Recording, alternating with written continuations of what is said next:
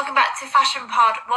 I'm Rachel Sadler, and I am going to share with you a little bit of information if people want thinking about like new careers or like what to do after uni, because it's all back to school now, isn't it? So when I graduated from uni, I went to BCU, which was, when I was there, Birmingham Central University, and is now, no, it was UCE, sorry, and is now BCU.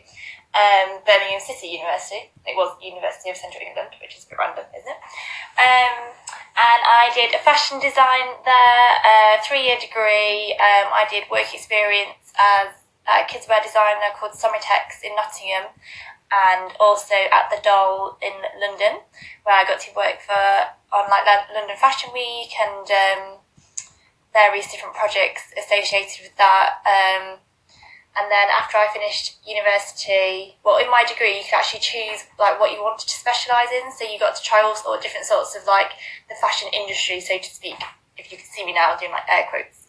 And that's when I discovered styling. Because weirdly enough, I'd never really even thought of it as a career. But as soon as I did my first project, I absolutely fell in love with it, and I loved how creative you could be with it, and then all the different sort of jobs you could get with it, from like personal shopping, styling someone's special event, obviously working with celebrities on fashion shoots, magazines, and lots of different stuff. Also working, and especially now, it would be a lot of online fashion stylists where you do product shots for large companies and their sort of like shoots for their sort of promotional materials.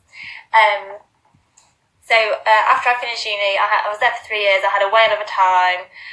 Maybe went out a little bit too much, but I still got a 2-1, so that's what counts, isn't it? But I really learned a lot, and I knew that I wanted to become a fashion stylist. So I did get a part-time job. I was doing visual merchandising for a high street company. I don't feel like I should say their name. And I was doing that as well as doing lots of shoots for free. So there's a website called Model Mayhem, which is a really good website to go on if you wanting to become a stylist. That's what you want to become in life, and you need to build a portfolio, obviously, to show what you're capable of doing. And so I put my work for my final project, where I did a fashion shoot with some models that I got for free, because obviously I had no money because I was at uni, from this website. And also I got the makeup and hair done for free using this website, because it's like a portfolio building website. So people go on there, you exchange all of your skills with each other, and then everyone gets to use images that are produced from the shoot for free for their portfolio, for anything they're sort of doing. Everyone sort of shares what they're going to share it with, or on, and it's just really beneficial to everyone involved, really.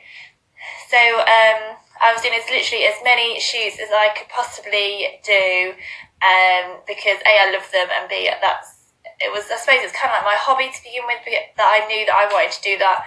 I know it's working for free technically, but how else were you going to get a portfolio together? And fresh out of university, have no experience doing it. So I continued to do that. I was doing it also from my 3rd year of uni as well, at the end. So I reckon I was doing this for about 2 years, and I managed to build up a really strong portfolio. Got to work with some amazing photographers further down the line.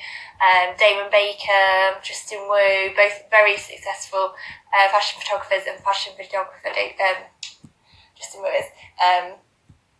And I then got signed to a creative agency as a fashion stylist, and I was literally the happiest person ever.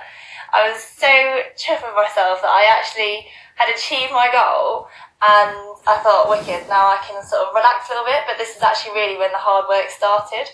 So when I was signed to this agency, based in Birmingham as well, a lot of my shoots were in London, so which is fine, don't mind travelling at all, but something to bear in mind, obviously you don't have to live there, but a lot of your work will probably be there, so if you don't mind travelling, that's fine. Long hours as a stylist. People don't see the hours that you have to put in beforehand to prepare the shoot, going out, sourcing the clothes, doing the returns, contacting the PR companies. There's a lot of